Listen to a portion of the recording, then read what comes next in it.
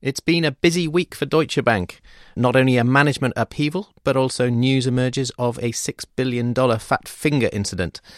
I'm Patrick Jenkins, the FT's financial editor, and I'm here with Martin Arnold, the banking editor, to talk about the story. So, Martin, it's been a pretty busy week for Deutsche.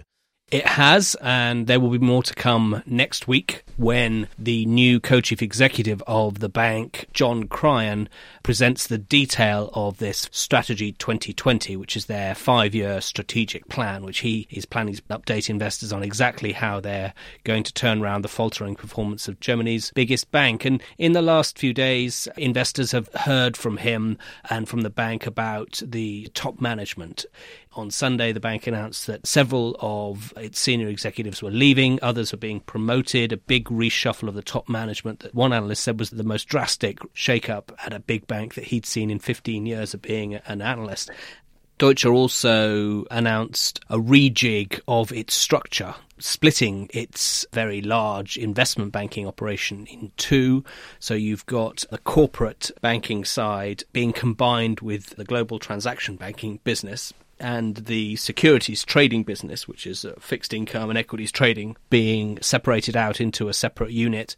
And then also a similar kind of split and combine operation going on with its wealth management and asset management business, where the asset management business is being separated out into a separate unit and the wealth management business being folded into the consumer banking operation. So you've got a more client-focused, in McKinsey speak, type strategy at Deutsche. And I think the idea is also to have a more streamlined decision-making process. So the bank has got rid of its executive committee, which was the level of managers below the management board, which is the kind of formal structure in the German dual board structure, where you've got the supervisory board and the management board. Below that, they had a bigger group of executives on the executive committee, and they're getting rid of that. Some of those who were on the executive committee are being promoted up to the management board, and others are leaving the bank, like Colin Fan, who was co-head of the investment bank, Michele Faisola,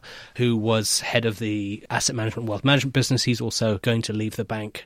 They both lost out on, their empires are being carved up, and they're also seen as very close to Anshu Jain, the former co-chief executive of the group. So a bit of a clear out at Deutsche. And then, as you mentioned, to compound all this, or perhaps to underline why all of this is necessary, it emerged this week that in June, the bank suffered the embarrassment of paying $6 billion to a US hedge fund by mistake.